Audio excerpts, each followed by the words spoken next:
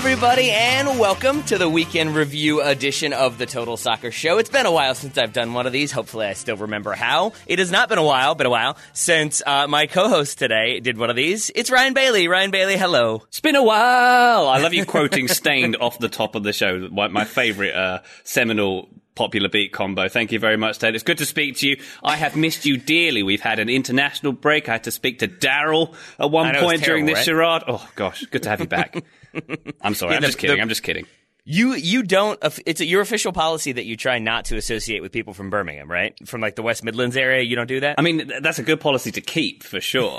But I make a notable exception for Total Soccer Show, of course. But I am very, very glad that the international break is over because as am I. Bad things happen, particularly if you're Mauricio Pochettino. But hey. We can talk about that. Yeah, that happened. That happened. It's also the case that I'm happy to not have to try to find positives in a routine win over Cuba. So I'm excited to talk about more dramatic things like Mauricio Pochettino lists Tottenham getting a win, their first game under Jose Mourinho. Jose Mourinho back in the Premier League. Ryan, I'm going to assume you were excited about this, although I did also see, I believe, a tweet in which you were crying about the loss of Pochettino. Well, the tweet with Pochettino on the whiteboard writing his irregular note on there saying how much he was going to miss everybody. That was kind of... I like that. I mean, it's obviously a little bit staged because there's a photographer, documenting it. But I thought it was nice, and there's some politics behind that, obviously. But at first, when I woke up that morning and Mourinho, holding up the shirt pictures came out, I literally had watched a couple of episodes of Black Mirror the night before. And for a minute, I was like, I haven't woken up yet. I'm still in one. I'm sure I'm still in one here. But the more I think about it, the more I think it's kind of a good thing for Tottenham. And I think this result for Tottenham was really good in that, it was convincing out of the blocks, getting up to a 3-0 lead. And then the problems were still there. The problems that Tottenham can't hold a lead very well. The problems they switch off in the latter third of a game, they're still there. So Mourinho knows what he's got to work on. Does that make sense? It absolutely makes sense, and I agree entirely. But I want to start with the very beginning of what you said. I want to start with the start. Ryan, how do you mentally prepare yourself to watch Black Mirror? Because I always try to get up for it, and then I'm like, I'm just going to watch The Office again. I feel like you have to be in the right frame of mind to be ready to enjoy Black Mirror. It's not a daytime show, that's for sure. I'll give you that. All right, so make sure it's night. Make sure it's night. And then, do you have to have a drink available just to kind of soothe the nerves a little bit? Because the 4 or 5 episodes I've watched, I tend to get a little bit I'm really happy this isn't my life. And maybe that's the way to approach it. I mean, yeah, they're quite formulaic when you get to them, so you know what to expect in a lot of them. The only one that really freaked me out is there's an episode where, there's a museum and it kind of references back to previous episodes. I don't know if you've seen that one, Tay, but that one... Is that the Black Museum? That one kept me up for days. Okay. I have not seen that one, so maybe I'll just start there, and then I won't sleep, and that will give me more time to watch all the soccers. But as you said, Black Mirror can be a little bit formulaic. This season momentarily was formulaic. Now we've got the chaos. We've got the midseason chaos that we've come to know and expect from the Premier League. Jose Mourinho is back in the Premier League. We have Klopp. We have Pep Guardiola. I'm going to start off with this, Ryan. If you could add one more manager, we do expect there's going to be some more managers sacked, maybe before the end of the year, or at least around the beginning of the new year. If you could bring in one person to really ratchet up the intensity, ratchet up the drama or the crazy or whatever you want to go with, who would it be? Or would you go the opposite way and would you bring somebody in to calm it down? Oh, no, I don't want anything calm in my Premier League viewing, frankly. Attaboy. No, it's got to be Bielsa, hasn't it? It has to be. I had a feeling you'd go there. I had a feeling Daryl would go there as well. My question then is, I feel like I don't have the love for everything Bielsa. Not to say that I don't like him. It's just that I feel like I missed that joke a little bit, and now everybody's like, "Oh, Bielsa ball. Oh, Bielsa's crazy. Oh, he's sitting on a cooler." So what is it about Bielsa that you most especially want to bring back to the Premier League? It's mainly the seating choices. I'm sitting on an upside down bucket right now in tribute. That's all I want to see. Just the various seated positions of Marcelo Bielsa? That's right. I think his hip flexors are second to none. He can sit like a champ. And that's what it takes. That's the key thing. People don't know that, but it's really, really strong hip flexors is what it takes to endure an entire Premier League season. Mauricio Pochettino did not endure. Jose Mourinho did and got his win. A 3-2 away win against West Ham. By all accounts, the 3-2 sort of flattering to deceive for West Ham, who pull 2 goals back when Tottenham decide, or remember rather, oh yeah, we're Tottenham. We don't hold on to leads and we want to make things dramatic. And that's exactly how it went down. So do you feel like this is a strong start for Mourinho, a good start, or just a start for Jose at Tottenham? I think it was a pretty strong start. I mean, we saw some very positive performances. Dele Alli playing that number 10 role very well. The fullbacks firing a little bit more than we'd seen previously. Harry Winks getting in there, which is great to see. Lucas Moura, who appears to be Jose Mourinho's pet project going forward. I like that. I know that he fancied him very much. They tried to bring him to Man United, didn't he? He could be his muse. I like the sound of that one. But as I say, there was still the shortcomings as well. There was still the switching off. This West Ham team were not good. I mean, this was, we're looking back at it with hindsight, this was kind of 2 not great teams, but one was a lot worse than the other, if that makes sense. It wasn't Tottenham absolutely being brilliant. I think 3-0 would have flattered them far more than they deserved in this one. But yeah, I like the setup that Mourinho had, and I think they've got a lot of building blocks to go forward with, frankly. Yeah, I would agree entirely with that. Michael Cox for The Athletic wrote a great kind of zonal marking esque tactics piece that I thought did a really good job of kind of spelling out how Mourinho just came in, simplified things, 4-2-3-1 when they're defending, but a lot of times it was Ben Davies staying and Serge Aurier going, and essentially Tottenham would routinely have like a 4-2-4 in attack. And I guess his argument was essentially that he put all the best attacking pieces on the field and found a way for them all to combine. But then you have that sort of moment when Tottenham go up 3-0 and then decide, that's probably enough, and just sort of take the foot off the gas, and that's probably where he'll have to focus his attention, is on maintaining that discipline. So I expect he'll be able to do that because I do think Jose Mourinho this time around is going to be a bit more flexible than he's been, at least he was at Manchester United and maybe in his final stint at Chelsea. So I have sort of an optimistic view on Mourinho at Spurs, less so Manuel Pellegrini at West Ham, who did not look particularly good despite getting those 2 goals. And I think if you're looking at who gets sacked next, which is the question we're always pondering, it's probably either Pellegrini at West Ham, Emery at Arsenal, or Marco Silva at Everton. If you were putting money down, or maybe you already have, Ryan, who would you be betting on from those 3? I wouldn't possibly place a bet, Taylor. I'm in North Carolina where it's not legal to do so, I definitely wouldn't do that for any legal authorities who are listening. But I'd say Marco Silva has got to be the choice for me. I mean, after that loss at the weekend, surely he has to be the favourite, right?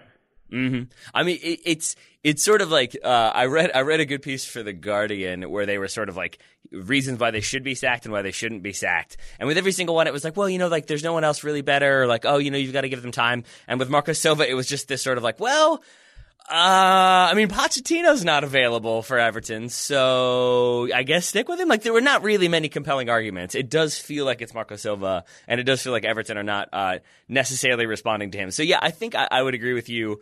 And then maybe Unai Emery is the safest of the 3. Not to say that he is particularly safe, but just that I think because he is a big-ish or big enough name, Arsenal maybe don't want to pull that trigger too prematurely, especially without knowing who else could come in. Yeah. They did get a point, so at least there's that. That's one more point than Everton got this weekend for sure. Yeah. So we think those 3 are maybe the most logical candidates. Are there any other ones you'd throw in? It's got to just be those 3. I think the managerial merry-go-round is going to spin quite a bit between now and May. It feels that way, right? It feels poised. But it also feels like there's not a lot of really good replacements out there. I know there's people like Allegri who don't have a job right now, but I don't know. It feels like it's just going to keep recycling through. So where do West Ham go after Pellegrini, for example? What do they do? Is it there's I suppose there's someone like Benitez, but he's not going to go to West Ham, is he?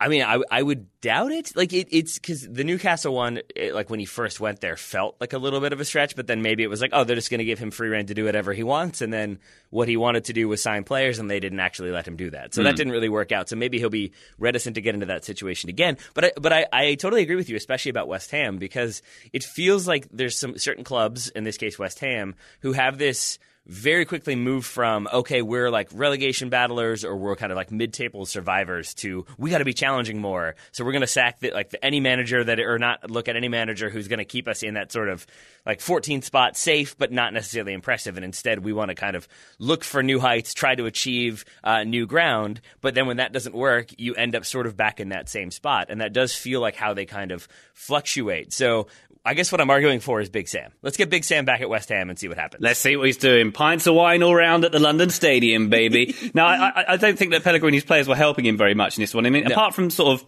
Noble, was there any good players on the field for West Ham in this one? I mean, Mikel Antonio coming back in and getting the goal, but that is also a like returning from injury substitution, and that would be an argument against Pellegrini if anything, because it's again returning from injury. I get it, but also like a player comes in off the bench and looks that strong, it leads to inevitable questions of like, well, why isn't he playing more? And also, should he be playing other players more? A playground finish on the goal, wasn't it? When you end up on your butt when you've scored the goal, that's always it's never good, is it? Daryl and I had that conversation the other day about why players fall down when they finish. I think Jordan Morris was like passing it past the Cuban goalkeeper. See, I brought it back to Cuba, and he fell down. And our explanation, or the one that Daryl landed upon, I should give him credit, was essentially if you're like opening up at the last second to try to shoot, it leads to you not being able to continue running. But here with Mikel Antonio, it was more so just him falling over and hitting the ball at the same time. It was a well taken finish, but yes, it was also a little bit fortunate at the same time. And can we talk for a little bit about West Ham's goalkeeper?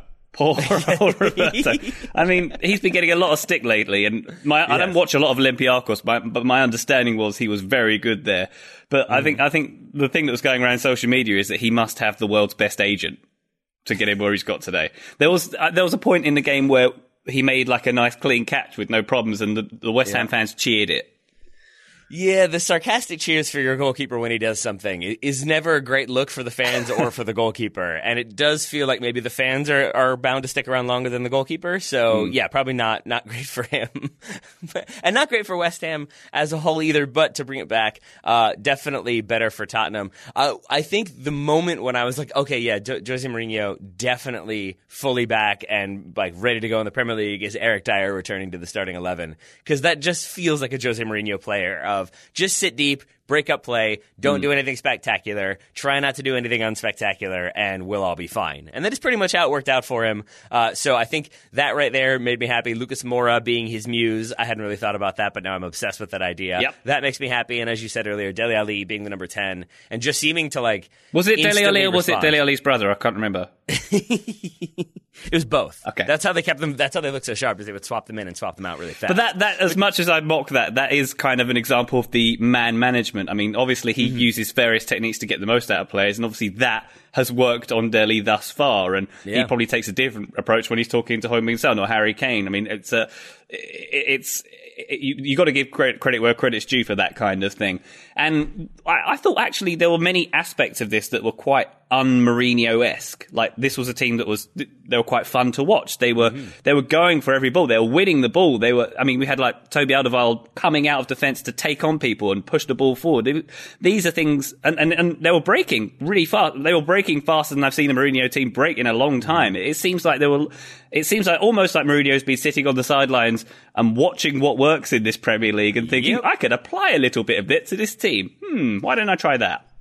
So I said this on the show last week. I'll say it again very briefly here. I'm a big believer in the idea that Mourinho was hard done in his final season at Manchester United by the lack of signings, by the lack of investment, and by the lack of backing from the board. I, at the time, wasn't a big fan because I felt like it was really boring soccer. And I absolutely agree with you that I think he was probably still a good manager then, but was less willing to adapt. I think his time in the wilderness of being a TV pundit for like 6 months, I think maybe has allowed him, to your point, to sort of adapt his approach. And he said that he was going to do that. He said Daniel Levy had said he was impressed by Mourinho and kind of the way he had adapted, like his normal philosophy. And I do think with that in mind that this game was not just West Ham being the ideal opponent for Tottenham in this game, but just it was a sign of what Jose Mourinho I think is going to try to do at Tottenham. Now, it may just be that West Ham were that poor, and so he was able to have his team look that solid. But I think West Ham, for their part, were maybe thinking they were getting a Jose Mourinho team with Jose Mourinho having just taken over, so they were going to be defensive and a little bit slower, and maybe West Ham anticipated that, whereas Tottenham, I absolutely agree with you,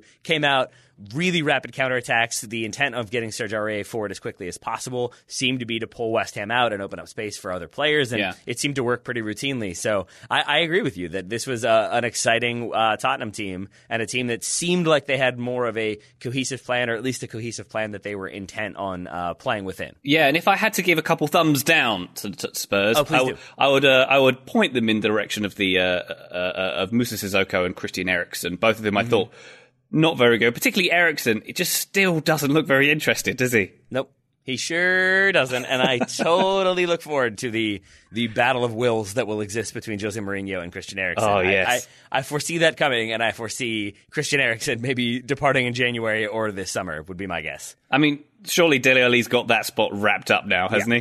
Mm-hmm. There's no question. I think so. There. Yeah, so we'll see what happens there. We'll see what happens with the rest of the Premier League. We've got a few more games to discuss. But first, Ryan Bailey, I wanted to talk about today's sponsor. It's our friends over at SeatGeek. Ryan and I have discussed SeatGeek many, many times. With millions of live event tickets and a price match guarantee, SeatGeek proves there's a better way for you to find tickets to sports, live music, comedy, and more. SeatGeek has the tickets you're looking for all in one place. It does indeed. It's a ticket company where the customer comes first. Did you know? There's more than 50,000 5-star reviews in their app store, and SeatGeek is focused on making your experience as easy as possible. Case in point, Tay-Tay, the fact that I used SeatGeek this very week to buy myself some National Hockey League tickets. Apparently there's this thing called iced hockey. I like iced lattes, so maybe it's similar to that. I've no idea. It's very similar. Yeah. It's the entire rink is made of coffee. That's true. That's how the players stay active. It's a whole thing. Yeah, I mean, I've seen the Mighty Ducks. It's about children punching each other on ice, right? Is that what happens in this game? I really, really, really, really hope that the Mighty Ducks is your single frame of reference for hockey. It quite literally is, because I've never seen any other form of it. But I'm going to Las Vegas in a couple of weeks, and I'm going to see the Golden Knights play the New York Rangers. You nailed it. No, it's Rangers. You were correct. And I used SeatGeek to buy the tickets. I needed 5 tickets, and you can get any kind of quantity of tickets you want here. This is a great place to do it. I didn't buy the cheapest tickets. I bought the best value. And how do I tell they're the best value? SeatGeek tells me. Scale of 1 to 10, which seats are the best value. You get a green light for the very best, a yellow for the don't buy these ones, and a red for don't buy these ones, definitely don't. Got myself a very nice position in this T-Mobile arena. Thank you very much to SeatGeek. And yeah, you're getting all your sponsorships in there. My question for you then, if you're explaining this game to people back home, or for you back home, I have a feeling that it would be like, I'm going to see the Rangers. Yeah, okay, that's a totally normal team name. That's fine. Versus the Golden Knights. Would Golden Knights be the one that throws people off? Yes. In terms of what? In terms of that crazy name? I just think about that is a very, in my mind, American sports franchise name. To me, it sounds quite Game of Thronesy. I could imagine sort of King's Landing having some golden knights standing at the gates, couldn't you? I think that is the official basketball team of King's Landing, is the Golden Knights. Yes. So, and the Mountain does just fine in that league. Oh, I'm sure. Yeah, so Ryan did really well to find the good value. He used the traffic light system, and hopefully he used the TSS promo code to get $10 off, which our listeners can do as well. All they need to do is use promo code TSS, so you can download the SeatGeek app, use promo code TSS for $10 off on your first SeatGeek purchase. That's promo code TSS for $10 off on your first purchase. Thank you very much to SeatGeek for sponsoring today's episode of the Total Soccer Show. Ryan, let's continue with our weekend review. Where should we go next? How about we go to the Selhurst Park? Okay, that makes sense to me. I'm surprised you wanted to go there. I would have thought it was going to be City Chelsea, but you want to give Liverpool credit where credit is due? I like to build up to City Chelsea. That's what I'm doing. I'm creating some tension. I see. He's creating the drama. Well, let's go to Crystal Palace 1, Liverpool 2. I'm going to go ahead and give thumbs up in a more general way to Liverpool for continuing to find ways to not lose. And I don't mean that in backhanded compliment fashion at all. I do have a Man United supporting friend who routinely just talks about how Liverpool keep getting lucky and they're so lucky and it's not about skill. Liverpool more like, right? Yeah, but at a certain point, if you are routinely getting lucky, the question becomes, is it lucky or is it you're putting yourself in a position? And I do think that it was a little bit of both in this one, that the winner from Firmino, where it's just sort of bodies in the box, everybody gets a go, and eventually he buries it off of a very bad clearance and a lot of scuffling. Like, that's what it takes to find a way to win. It doesn't have to be pretty. But then you also need moments like at the death, Wilfried Zaha skying a sitter at the very end. Ugh. Should have at least put that on frame. Maybe should have squared it for Christian Benteke for him to then put over, and then the narrative would have been about Christian Benteke can't finish. He would have but put it instead, over Zaha, he definitely would have. He absolutely would have. He went for a bike that went just wide. And once you go just barely wide on a bicycle, when you've got a sitter, you're definitely putting that one over too. So it just felt like they sort of rode their luck. Wilfried Zaha misses that chance when probably 8 out of 10 other times, I'm going to say he buries it, or 8 out of 10 times that's just a finish he takes. Here he did not. Liverpool get the win, so I'm just going to say thumbs up to them from a general standpoint of finding a way to win and backing themselves to get the result. Yeah, definitely. No, I feel like I've said this many times on this show, but unconvincing wins are what champions do. Mm-hmm. You look back at the Alex Ferguson era, there were so many times when they scraped it when they probably didn't deserve it. And what Liverpool are doing, it seems like this season on the road, they're the second best team quite a lot of the time, and still getting 3 points, like the Sheffield United game, the Villa game, the Man United game too. It's like they've nailed this formula of getting away with it on the road, which I appreciate. And both goals, they were pretty scruffy, weren't they? I mean, Mane scuffing a shot in off both posts, which was pretty unlucky for Palace, which it seemed like Roberto Firmino miscontrolled a cross before it fell to Mane as well. Mm-hmm. And then you've got that corner coming in through traffic for Firmino to slot in for the second goal. And Crystal Palace were really good here. And we know that this ground is not a great ground for Liverpool to visit, and certainly not for a Brendan Rodgers Liverpool team to visit, or a Luis Suarez one. He shed a few tears on that field before, as we know, of course. And, we know how Palace are good at set pieces. They're very well organised, and they were very good at trying to park the bus once they got that sort of equaliser. It seemed they had Palace had 16 attempts on goal. Liverpool had 12. I think that tells you a lot about what happened in this one. And they were unlucky because they got the Tompkins header ruled out, the VAR decision ruling that one out, which is a fair decision. I don't have any problem with that, but it just shows how the balance of play was. It does make you think about that Zaha miss at the end, doesn't it? He was 5 yards away from any other Liverpool player. Really should have done better, and he had a great game as well. And you look at Palace's equaliser. Zaha basically was in like the left back position, and he worked his way. He beat a couple players. He worked his way all the way into the box. And give credit to Benteke, he had some nice work in the build up to that goal. Who put the ball into Townsend, who then laid it off to Zaha to finish. But Zaha was all over the field for that one. Yeah, he's a master of the. He did it. I think Mikel Antonio did it as well. As the ball is coming to you laterally from if I'm standing to the right of Ryan Bailey and he plays it to me, the kind of stepping into the ball and then letting it roll completely across you, and then taking a touch, but fooling the entire defense. That little bit of skill without ever touching the ball, but knowing exactly how to manipulate the defenders is just so pretty to watch at the moment, because it sends everybody the wrong way and opens up space for the shooting opportunity. And yeah, Wilfried Zaha turns out pretty good. Maybe somebody should have told Man United, but maybe he should have.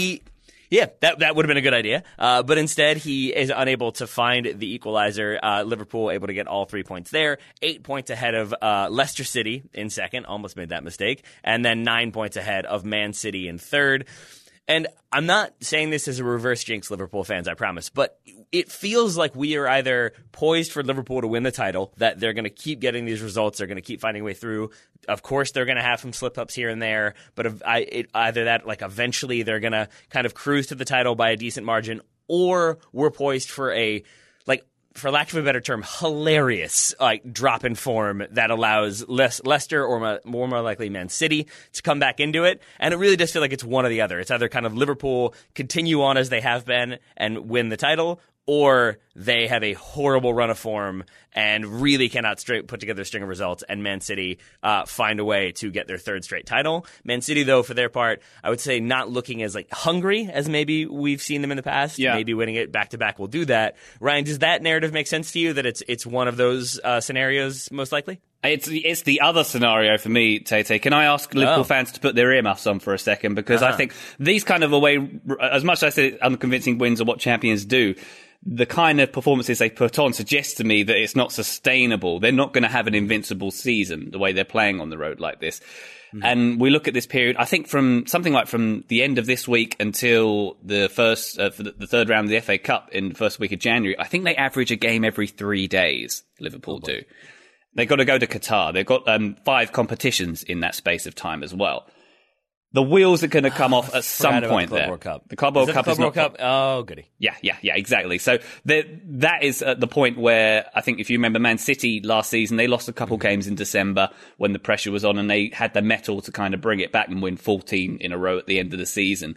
And Liverpool could do the same thing. But if they're going to drop points, it's going to be in this period, in this winter period, maybe through January as well. And that's when I see sort of the gap being closed and we're going to get a much more entertaining run at this. So say if we reach, so as I said right now, 8 points ahead of Leicester City, 9 points ahead of Man City. If we get to February 1st and it's like Liverpool 5 points ahead of Man City, how do you feel like that plays out down the road? Well, bear in mind that Sheffield United will be 2 points ahead of Liverpool at that point as well. Is that how it works? I think it's how it's going to work, judging by how things are going. All right. Is that your way of saying you want to talk about Man United Sheffield next? Oh, we're going to tease the City Chelsea even longer. I would love that, yes. All right. Then let's talk Sheffield United 3, Man United 3. I'm just going to say thumbs down to everything. Just everything in general. That's what I want to say. I was going to say thumbs up to everything. What a coincidence. Fine. What do you want to give thumbs up to everything? Oh, for the neutral, which is what I am. Shut up, Ryan. A 6-goal game on a Sunday is very enjoyable, isn't it? Yeah, it is. You know who agrees with you is Manchester United manager Ole Gunnar Solskjaer, who said, like, if you're here for the football, it's a great result. And I agreed, while simultaneously thought to myself, I am not here for the football, and I am not here for a 3-3 draw against Sheffield United.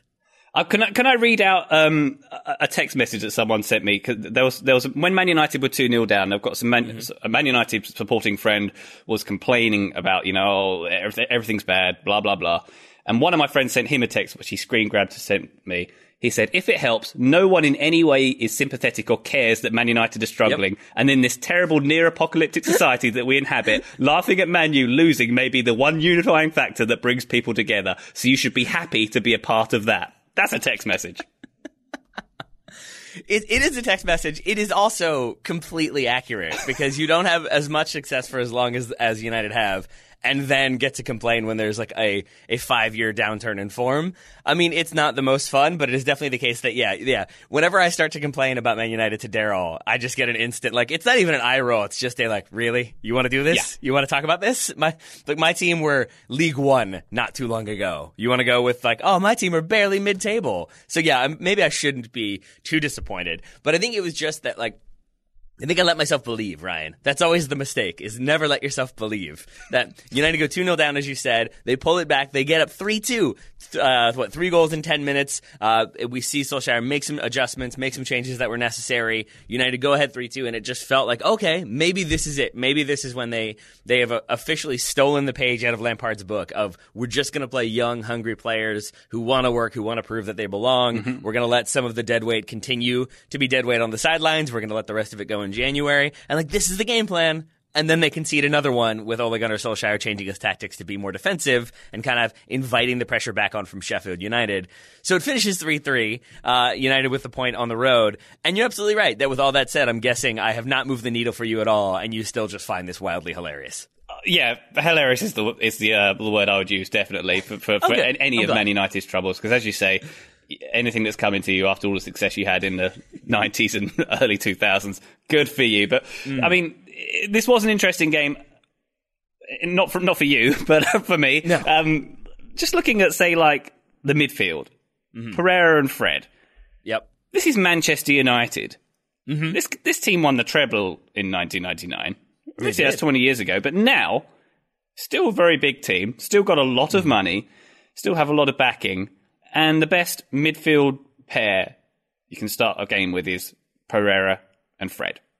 Yep. And I think that's a very smart point to drive home because it is Pereira and Fred. And those two starting at like the center midfield, really represents all of the issues at Man United because, number one, it's Ole Gunnar Solskjaer switching to a back three, but he kept a front three. So you have a 3-4-3 now, which means you have two central midfielders because Rashford on the left, Daniel James on the right, spread very, very wide. So you're not going to have much support against Sheffield United, who went with a 3-5-2. Three midfielders is more than two, Ryan. I don't know if you knew that or not. But that means your midfield's always going to be overrun. So that's Ole Gunnar Solskjaer getting the tactics wrong. But then you look at why he had to get the tactics wrong, and it's because Pogba injured, Ander Herrera allowed to go for a free, Scott McTominay injured, so you don't have as much reinforcement and depth as maybe Ole Gunnar Solskjaer would have liked. So then you look at the board and Ed Woodward for not bringing in the players.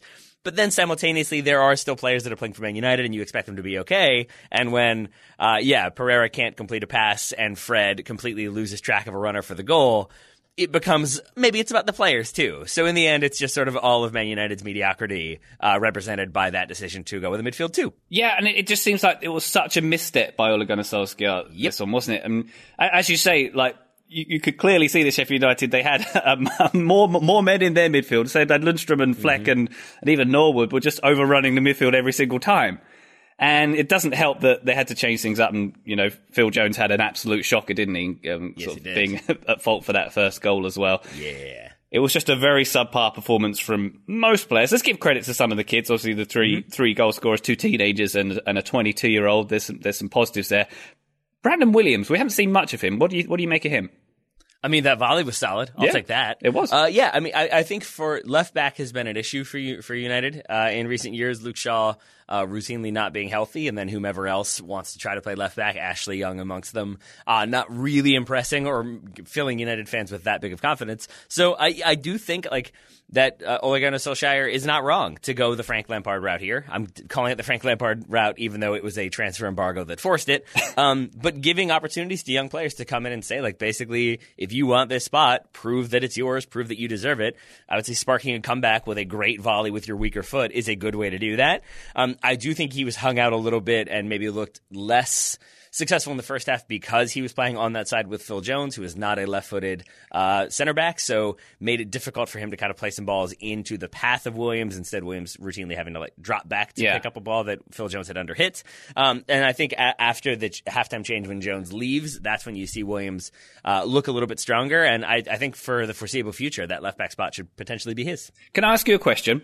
Sure. Is this the worst you've seen Manchester United play under Ole Gunnar Solskjaer, save for that, let's say, 8 or 9 minutes when things were shaken up a little bit? I suppose when the Mason Greenwood substitute changed things up. Save for that small period of time, was this the worst you've seen Man United play under Solskjaer? It was not the worst. It was the most frustrating, I think, because there have been other moments where it was just I don't know what this team is doing, and they have Pogba, they have Rashford. There have been games when they had a stronger starting 11. I think injuries explain some of it, as I said, but it was more just that those 3 goals and that sort of, they fought back and then they conceded the late one and it was this dramatic 3-3. In reality, they had 10 minutes of good soccer. And that was sort of because, some changes happened and maybe Sheffield United started to feel themselves a little bit. United got 1, then they got 2. The first one is it's like a cross that's overhit, that's flicked on, and then Williams just hits a worldie basically to bury that one. And after that, I think United feel a little bit more grown to the game. Greenwood gets his, gets in the right position. It's a good ball from Rashford. Rashford's goal was a great assist from Daniel James. And there's that moment of okay, they're clicking, they're playing really well. And then the substitution happens or the adjustment happens. United go more defensive. It was a substitution. Swansea be on for Martial. Yeah. And they sit back. And it was just that sort of you finally got them playing well, you finally got them buzzing, and rather than push on and go for a game winner, which Ferguson would do. And I know that this is going a little in the weeds on Man United, but that's a Ferguson trademark is you keep going, you keep putting the team under pressure. If you have the momentum, don't take your foot off, go for another one and win 4-2. Instead, United, I think, tried to see the game out and hope for it. And to me, that's this weird, they didn't play for 60, 75, or 70 minutes, then they do for 10 minutes, and then it's sort of okay, now let's be defensive. And you just can't have these fluctuations in the game and expect consistency in results. Yeah. So, not the worst, but I think one of the most frustrating games for me. Yeah. Ollie McBurney's equaliser in the 90th minute. If VAR had have ruled that out, I would have thrown my television out of the gosh darn window, and I'd had to go to Best Buy on Thanksgiving, on Black Friday, to buy another one, because that would have been the biggest injustice ever. But it did teach us something. It taught us something in that armpits can score goals, because VAR has been teaching us again and again that armpits make you offside, And McBurney's armpit scored that goal, effectively. It really did. And strangely, like, this is the sign of where things are with Man United. Like, I wasn't even mad. I was just disappointed. And in that moment, like, you could just tell as soon as that long diagonal happens and it's brought down and Sheffield United, like, I forget who the defender was for United who came out and just kind of doesn't quite get the job done. But from then on, it's like, they're going to score. This is going to be a goal somehow. And it pops up. And even in the most improbable moment, Ollie McBurney with the armpit control, that was not illegal, and then finishes well. It just felt like, yeah, that feels about right. Yeah. That feels about right. So I'm happy for him, even if it made me slightly sad in the moment. Indeed. Never have you realised how much you miss Scott McTominay, Tay? I mean, that in of itself is a sign of the times right there, Ryan Bailey. We're talking armpits. Armpits played a role to some extent in the Man City-Chelsea game. Beautiful segue. But we're going to keep teasing that one because instead we're going to talk about today's sponsor, our friends at Audible. Audible has the world's largest selection of audiobooks and audio entertainment, including Audible Originals. Those are stories created exclusively for audio, including documentaries, exclusive audiobooks, and scripted shows that you can't hear anywhere else. Did you know that Audible keeps you informed, inspired, and entertained? You'll finish more stories when you listen with Audible and always be a part of the conversation. With that convenient Audible app, you can listen anytime, anywhere, and on any device. Mobile, Alexa-enabled, Bluetooth, and more. Personally, Tay, I like a bit of Audible on a long car journey. For example, my most recent drive to Nashville, I listened to the entire Football Ramble book on Audible. Football Ramble is another podcast, apparently, which I probably shouldn't mention. We don't acknowledge their existence. We do, though. We love the Football Ramble. We love Luke Moore. I'm glad you enjoyed that one. The one that I am like hesitant about but leaning towards is Neil Gaiman's Norse mythology book because I enjoyed American Gods. I have not seen the TV show.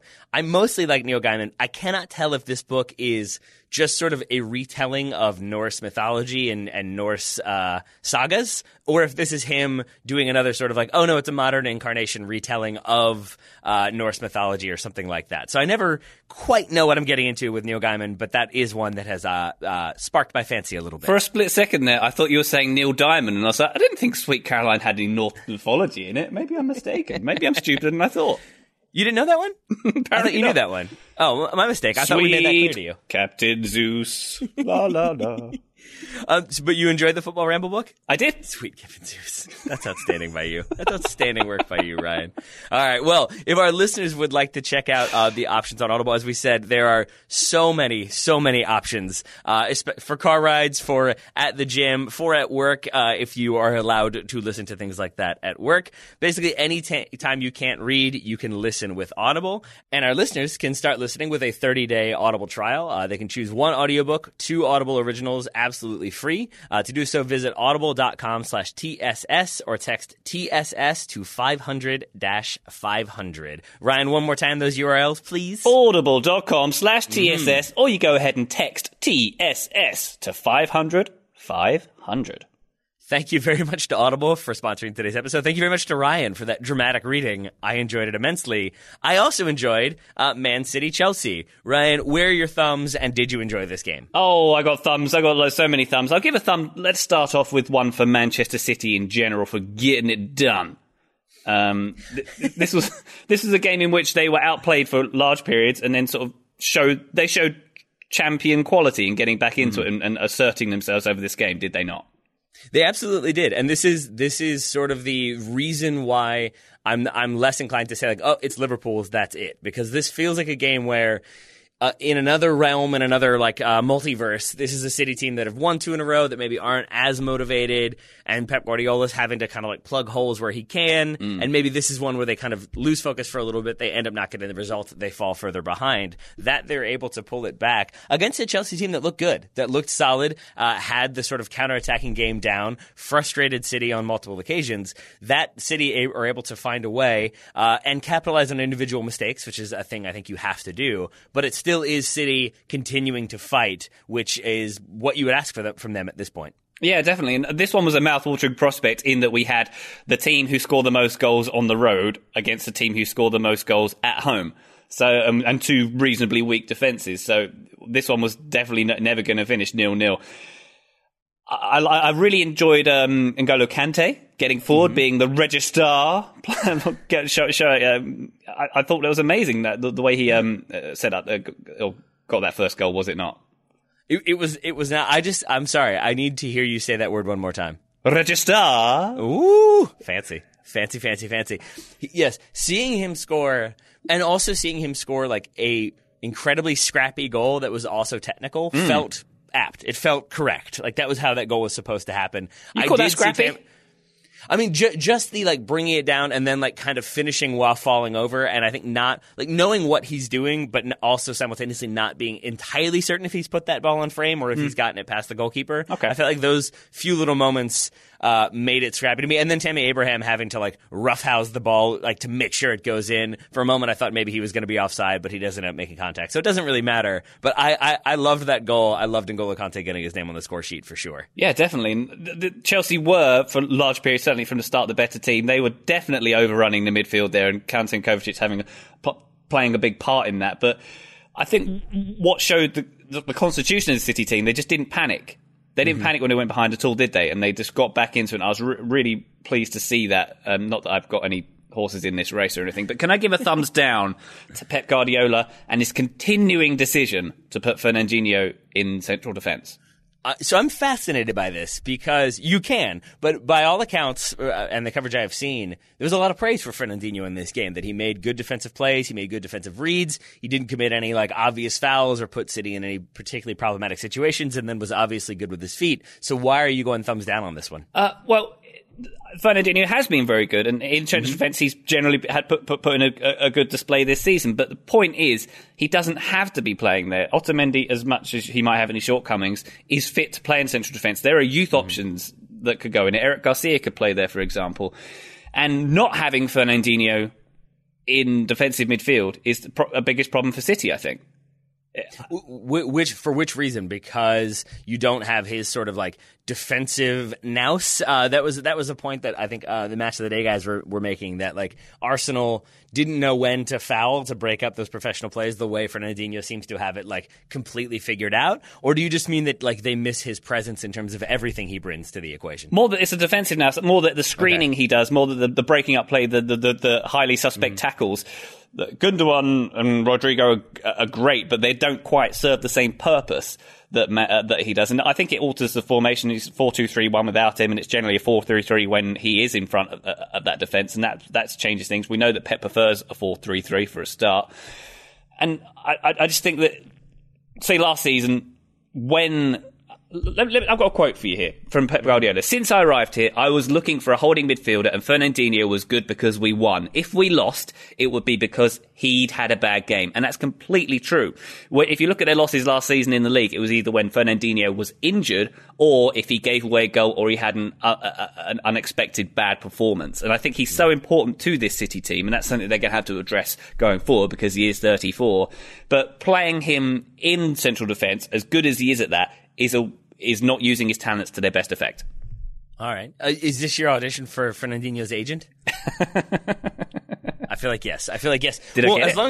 As long as we're being critical of I guess you're not being critical of a holding midfielder. You're being critical of the usage of the way a holding midfielder is being utilized. One of the goals, I'm sure it was Fernandinho who kind of stepped up and intercepted the play and started the movement, and he was kind of in that defensive midfield position. If he'd have been there more often, he could have been doing that kind of thing more often. That's a really interesting point. And that is where I wanted to go, because I was going to give thumbs down to Jorginho for having a very bad 10 seconds, and it is part of that sequence. You're absolutely right. It's Jorginho trying to find, I believe, Tammy Abraham. It is a very poorly hit pass, not really aware that Tammy Abraham isn't really ready for the ball, nor is he aware that Fernandinho is absolutely ready for the ball. Fernandinho steps, wins that ball, plays it to Kevin De Bruyne. Then Jorginho tries to shut down Kevin De Bruyne, does not do that at all. De Bruyne able to turn and play the ball forward, so no problems there. And then Kevin De Bruyne, when he gets the ball back, he cuts inside. He finishes the shot. It's a great goal, but he cuts inside because Jorginho goes for the last ditch desperation sliding tackle, and it's the most humiliating moment you can have as a defender. You go in for the slide tackle, the attacker just very calmly cuts right past you, and you go sliding out of frame as he finishes expertly. So a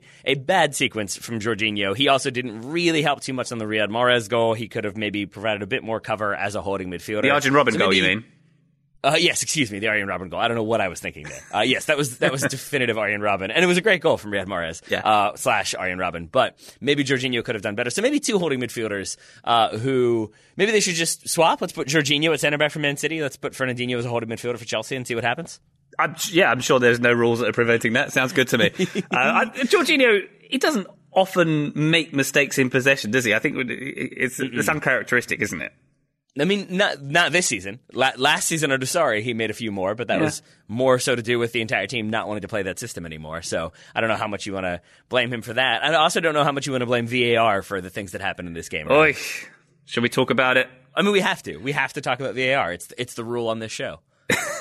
So Sterling having that goal disallowed, which ultimately didn't have an impact on the scoreline, but it certainly must have an impact on Raheem Sterling's psyche, because it's at least this. I mean, there was a West Ham one where it was pretty suspect as well, wasn't it, for Sterling? It's just another case of them drawing a line, and it probably depending on which frame they select to draw the line, the VAR people. For me, when the line is, you can't distinguish between the two lines, that's just categorically not offside. That's categorically not in the spirit of the law or the game for me. If we're not going to give the benefit of the doubt to attackers when the line is drawn on top of the other line, what is the point? And like you made this point last time we were recording about like when is the frame frozen? Like how exactly do you know? Is it the exact moment the ball is left or what have you? In this sequence, like just he looks onside to me, and they've drawn the line in such a way that it's like, well, it's through his armpit, but not through the Chelsea player's armpit, and like it doesn't really make sense to me. Aside from they're like, he's like a quarter inch offside, but there's no other way to show it, so we have to make the lines look more dramatic. But in actual fact, they make it look more confusing than anything else. And I also think, I was just going to add, I also think it's frustrating to me because everything that Sterling did for this goal, where he kind of like bodies Zuma as the long ball comes in, and he's just doing so much and so much presence to really hustle back 3 yards to make sure he's onside, to then be in a position to finish, and then have it ruled out for what was at very, very best a very marginal offside call. I found very frustrating. Again, I'm saying this as a Man United fan who has very little interest in what Man City are doing. Yeah, and that was basically the point I was going to make, and I was also going to mention that the planes of motion where Sterling's heading forwards towards the goal, and it's his armpit, whereas it's Zuma's butt. He's kind of going in the opposite direction. They're in different planes of motion. They're going at different speeds. It kind of makes it look a bit worse, and I think you should definitely give Sterling the benefit of the doubt because of how hard he has worked to get into that position, as you say. I don't know. I know there's no rule about, having to have daylight between the players or daylight between the lines, but that kind of call just seems like it's not. The reason we watch this game, a large reason we watch this game, is because we like to see goals being scored, and that is working against it. And that, I don't think, if there was no VAR and that goal was given, we wouldn't be talking about it. Because it wasn't as if, he's definitely offside there, is it? Yep. There'd be no argument to suggest he was offside and it was an outrageous decision to allow that goal. So I think VAR is working against the interests of soccer and you and I, and it's offending me, and I don't like it, and I want it stopped. I don't like it either. And therefore, I don't want to talk about it anymore. So let's talk about other things. We've talked about a lot of the Premier League. Let's move to South America, where we had the Copa Lib final this weekend. Oh, yeah. A dramatic one, to say the least. Flamengo end up your winners 2-1 over River Plate. Gabriel Barbosa with a brace and then a red card in the 90+5 minute. Borre with a goal for River Plate. Rafael Santos Borre. And then you had Ezequiel Palacios also getting a red card there. Lots of drama, lots of big moments. Ryan, what stood out to you from this one? Lots of things stood out to me. I enjoyed the venue for a start, the Estadio Monumental. Those pictures of it in Lima, it looks incredible, doesn't it? But it does. I have to say, you put in the show notes the Bonvillain Lair Stadium, and as soon as I read that, I was like, yes, thank you. Because I could not figure out what that vibe was. And I was kind of obsessed with it too. And it is absolutely a Sam Mendes Bonvillain Stadium. It's definitely... It is meant to be the setting for the next James Bond movie. It has definitely been carved out the side of a volcano. I think that's definitely true of that stadium. But it looked fantastic. And I think there's probably a good reason for it being put there. I looked at Google Maps. It's 3,000 miles from Rio is Lima. It's 2,500 miles from Buenos Aires. So it's very much a neutral territory. And it's 6,000 miles in the sky, right? It's actually only 500 feet above sea level, so it's not super high compared to other places because it's coastal. So that would have been too much of an issue. But that makes more sense. Yeah, but I guess the point of it putting there is it's quite neutral. It's far away. It's not terribly different from having it at the Bernabeu as they did last year for the second leg. But there's not a lot of pubs. There's not a lot of bars near that stadium, so I think that maybe helped to contributing to less trouble. Although some players, Gabigol getting himself in trouble, eh? Oh.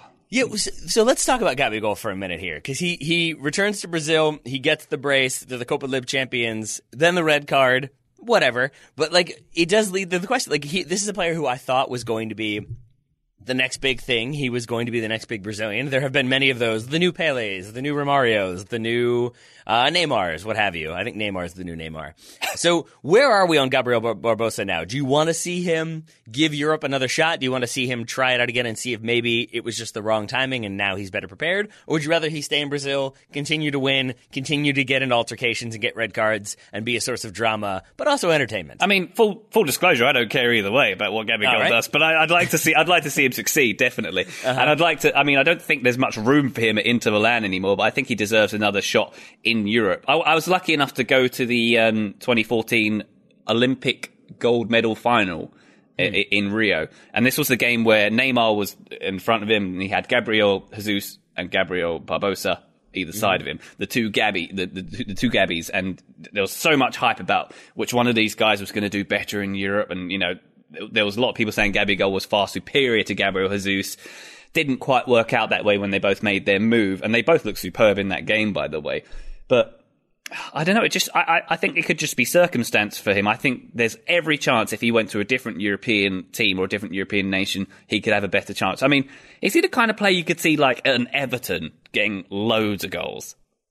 Yes, it is. I can't tell if that's just because Richarlison is there, and I'm just like, yeah, that's probably why I said it. In there, we'll see what happens. But no, yes, I do think he's a player who requires a certain situation and probably requires a lot of time and confidence to continue to go. That said, Inter Milan have not been the most consistent team and have not been the best about giving people consistent minutes and backing them entirely. That's changed a little bit this season, but when Gabigol was there, definitely not. So yeah, let's give him let's throw him in at Everton or Watford or something and see what happens. Yeah, definitely. And full credit to Gabigol for Man United 99ing the heck out of this game. There we go. Coming back and getting the win there, and a mystery red card apparently for foul and abusive language that nobody really saw or understood or indeed cared about because of the result.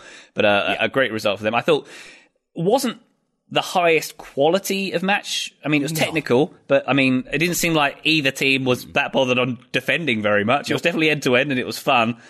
But there was an interesting quote from Jorge Jesus afterwards saying, whoever saw it will understand the level it had. Champions League level. Compared to the last final between Liverpool and Tottenham, this one had more technical skill, tactical contents, and a much more beautiful atmosphere than that final in Madrid. I kind of agree with everything he said there, but also I don't think it was as high a quality as the European Champions League, frankly. And to be fair, this is the only game I've seen of this tournament. I'm sure leading up to this Copa Libertadores final, there were many high-quality games going towards it. But this one, I didn't think was a shining example of that. Yeah, it's the old saying, right? That finals are never going to be your best display of football because anxiety is so high, emotions are so high. You never necessarily know if you're going to get the best game as a result. You mentioned Champions League final, which Liverpool obviously did quite well in. Now we've got the Club World Cup coming up. Ryan, are there things you think Liverpool can learn from this game, or things they should be paying attention to when it comes to potentially facing Flamengo? Yeah, so if all goes to plan, it'll be Flamengo that face Liverpool in the Club World Cup final in Qatar. I think that Liverpool will do all right against these guys. I'm sorry to say for the Brazilians here. I mean, they look pretty vulnerable in defence. It seemed like River Plate found a way through an awful lot. It looks like there was lots of chances to play through the middle there. It seemed like they were quite a bit lower intensity, but that could be to do with the final and the 500 feet of above sea level that we had there. I thought that, it was both sides were having lots of shots from about 30 yards. So it seems like it was almost like in basketball where there's nothing going on in the middle of the field. They all just crowded to the edge of the box and started having shots. You do have Felipe Luis at left back from Flamengo. You have Rafinha at right back. I think I read he's the only player, or one of the only players, to win the Champions League and the Copa Libertadores. So you've got that combination at fullback. You've got Gabi Barbosa up top. You've got Jorjan de Arrascaeta. Bruno Henrique was great, I thought. Yeah, so you've got some threats there for sure. But yes, I take your point that I fully expect Liverpool to be just fine in the Club World Cup. Assuming, of course, that they actually care and actually try and don't just play like 9-year-olds. We shall see. Do we think we'll get a Neymar celebration in the Club World Cup? Or after what you've seen from the Copa Lib final, are you okay with not having one? Well, we certainly got one for this, didn't we? Neymar sort of filming himself as he's wont to do, celebrating Flamengo's win. I was a bit confused by this because obviously he's a Sao Paulo boy, not a Rio boy. But it transpires that Neymar is dating Gabriel Barbosa's sister. No, obviously Gabriel Barbosa is dating Neymar's sister. Yeah, Gabriel Barbosa is dating Neymar's sister. Gabriel Barbosa is dating Neymar. Got it. I thought it'd make Neymar angry because he wants to date his own sister from the fan fiction I've been writing. But I don't know. Sorry, family show. I'll move on. But I thought this was curious. I wasn't ready for that. I thought it was curious to see Neymar celebrating this, and it was nice as well, I suppose. But I don't expect to see him celebrating the result of the Club World Cup final. Nor do I. A couple more games to get to, and then we'll call it quits for today. We should mention Dortmund's 3-3 draw with Paderborn. Dortmund go 3-0 down at halftime, come back to draw 3-3 at home. But this is against newly promoted Paderborn, a side that no one expected to get points, or very many points this season, certainly not against Dortmund. And it seems like this is another potential nail in the coffin of Jadon Sancho's time at Borussia Dortmund. He was dropped and fined last month after returning to training late from international duty. Then in their 4-0 loss to Bayern in Der Klassiker, Sancho was subbed out on this 36th minute. Dortmund down 1-0. Worth noting that this happened, I think, last season. Dortmund went down early. Sancho was instrumental in the comeback against Bayern Munich, so that had him feeling a little confused. And then I think it was Rafa Honigstein writing for The Athletic was reporting that basically the club sort of keep asking him if he's planning to stay, to the extent that he's like, I don't understand what you all are trying to convey to me or why my answer isn't good enough. But Jadon Sancho appears to be a player who is very deliberate in his decision-making when it comes to club career and club choices, hence why he went to Dortmund in the first place to get those minutes. And so from what I read, it sounds like he basically said, like, no, I want to be here. And they keep being like, but do you, though? But do you? Like an unwelcome house guest. It becomes like, well, maybe I don't want to be here anymore. So I do, like, the dropping of points is not ideal, but if this is another blow to Jadon Sancho staying at Dortmund, I got to say, it's a pretty negative result for Dortmund. Lucien Favre, the manager, on the hot seat. He got the vote of confidence, but the vote of very little confidence. That was sort of, I think the newly elected president came out and said, like, we definitely still believe in Lucien Favre, but of course results are part of what we consider. Which is the most, like, if I was like, Ryan, we love having you on the Weekend Review. You're definitely going to host this show. And then, next week we'll see. Like, that's not the biggest, endorsement of your long-term stability, nor do I think it was for Lucien Favre. So maybe some things uncertain at Dortmund. Yeah, for sure. Definitely. It was the Dortmund AGM on Sunday where that vote of confidence was given. I just want to. I'm picturing a scenario. It's sort of like Hans-Joachim Watzke, the Dortmund CEO, sitting in his office. It's like a Mr. Burns style office. He's got two chairs in front of him, Lucien Favre in one, Jadon Sancho in the other, and he's got his finger hovering over the trapdoor button. And whose button is he going to push? That's what I want to know. Who's outstayed their welcome the most? Who's the house guest who? Oh, we're starting dinner soon. Are you sure you want to stay for dinner? Well, yeah, I do, but you're making it sound like you don't want me to stay for dinner. I want to know exactly which one of these guys is set a place delivered with that tone. Exactly. Yeah. I hope the trapdoor leads to dogs that have bees in their mouths, and when they bark, they shoot bees at you. Oh yes, I love it. Can I seg off into something? My daughter has been singing "Be Our Guest" from Beauty and the Beast quite often at the moment because they're doing it as their school play, and all I can think of is Mr. Burns singing "See My Vest." See my vest. Yep. Like my loafers, former gophers. It was that. I was getting my chauffeurs. I can sing that whole song if you want. It's wonderful. I think I had that CD, the Simpsons Sing CD, and it was just every musical moment from the show. Some of which were like 4 seconds long, and some of which were like 4 minutes long, and it was great. And I listened to it a lot as a child. I've had to, I begrudgingly had to subscribe to Disney Plus in my household for reasons I object to, but I have, it does have all the old Simpsons episodes on it, and I did find that, and I watched that again. But, do you have children? Yes, I do. I know you do, and that is the reason why you subscribe to Disney Plus. I'm assuming because basically they own all the children's content. It was my wife actually who campaigned the hardest for it. I had to say. All right, they all love it. She's a big Mandalorian fan. Yeah. By the way, I've never seen a Star Wars. I know that's a big bombshell to drop at this point in a podcast. I really appreciate you entertaining the yes and before coming clean. I like that. But should I watch this Mandalorian? Would I get it if I'd never seen a Star Wars? I have no idea. I haven't seen it yet because I am not yet a Disney Plus subscriber. Okay. We subscribe to like literally everything else, and I just can't bring myself. Like I have to unsubscribe from something to make it happen. I'm up to $80 a month on subscriptions, and I resent that very much. By the way, yeah, exactly. Yeah, but cord cutting. It's great.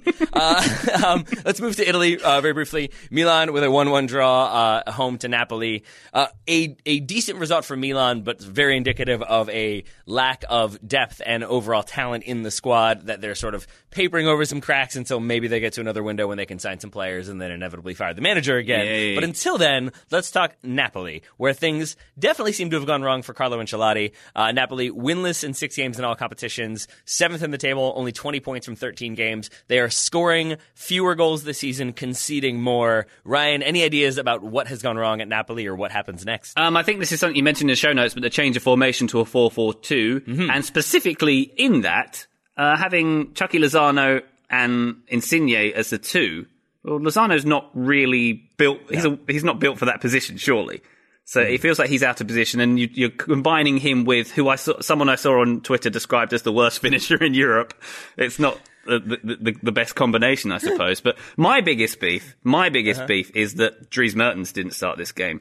I think if there's a rule for any soccer team, it's that if you have Dries Mertens in your squad, you have to start him in your starting 11. And if he's not in your starting 11, everybody should be asking, where is Dries Mertens? Why is he not starting this game? I do appreciate that it's one of your fundamental philosophies of soccer/football that Dries Mertens must always be utilized. Yes, it is. It really is. Good. He's my favorite. And maybe that is something that Carlo Ancelotti should pay attention to because, by all accounts, the flat 4-4-2 has not gone over well. The players much prefer the 4-3-3 that is, at least more recently, like representative of Napoli and does not put them in a position to thrive necessarily. But then also Ancelotti liking the rotation system of bringing in, like, swapping in new players, giving everybody a rest, seeing what happens. But then, after the game doesn't go well, complaining about the lack of consistency from his players. If you're not starting a consistent 11, I don't really know how you can expect a consistent string of results. Yes. I suspect we should move on. But I guess the reason why I'm sort of very fascinated by this is because I was convinced that Carlo Ancelotti would do very well here. I was convinced that Carlo Ancelotti would have been a good manager for Arsenal or for Man United. But it seems to be his reputation, at least in the last 5 years or so, has become he's a manager who isn't really going to tactically innovate. He's going to make your star players happy. He's going to put star players in a position that they want to play in. And he's going to sort of be laissez-faire about stuff, which can work if you're coming in after a tactician, disciplinarian, and maybe the players at Bayern need a little bit of a break and they don't need to be yelled at so much. So Carlo Ancelotti comes in and makes things very jovial. But then very quickly, if you have a lack of discipline, you go, the great quote I saw was basically the players have gone from being micromanaged to undercoached in 2 years. Oh. And then it seems like the players sort of lose interest, aren't as focused, and you need someone to come back in and be that disciplinarian. Carlo Ancelotti does not seem like he wants to be that type of manager. So unless he has a sort of moment of Jose Mourinho, I've got to change things up, which again, we'll see if Jose Mourinho actually does. I'm a little worried about Carlo Ancelotti becoming, the global manager that everyone still loves and adores. I want those eyebrows around for a good long time, Ryan. It sounds like you're making a very convincing case for Ancelotti to Arsenal right now as well. There we go. Let's make it happen. One more league we should mention briefly. Let's talk La Liga, where Real Madrid get the results, and Gareth Bale gets a reception. He gets something. That's how all right. I'm phrasing that. I would have bet my house on Gareth Bale being nowhere near that stadium for this game, and yet he comes on and has an impact and plays his part in the third goal. Weird situation there, isn't it? What do you make of all this? Because on the one part, I feel like the whole Wales goal for Madrid in that order flag thing in the international break was pretty poor, pretty unprofessional on his part. But at the same time, it's something that he cares about. At the same time, it was something that was put on him, wasn't it? It was like the Madrid press that made this up. He's just kind of owning it for himself and trying to turn it around as a joke. And he's the one who's being basically cast aside by this club who's paying him a lot of money. He's the one who looked like he had a deal to go and then was shoved up to the side for 7 or 8 weeks. I think he's got every right to be annoyed, and to express that with that flag, I think is a fairly a reasonably low-key way of doing it. And to come back in and have an impact like this is good for him as well. I know I'm being British. I've probably got the narrative of being on Bale's side on this one, which is not how the Spanish press feel about it. But I do feel quite sorry for him almost in this situation. But at the same time, it also seems like he's not that bothered by it. I don't feel sorry for him as much. I do agree with you that he doesn't seem as bothered, although I don't understand how you can have a stadium of your own fans whistling you and newspapers writing every negative thing they can and have it not take an emotional toll. What I am more so flummoxed by is, or maybe like would encourage people to see this as, is an opportunity to remember that communication is important when it comes to relationships. And this, to me, feels like Real Madrid not really being able to communicate an effective message to him of, look, you have not done what we've asked. You got to go. We're going to sit you and we're going to find a club for you to go to.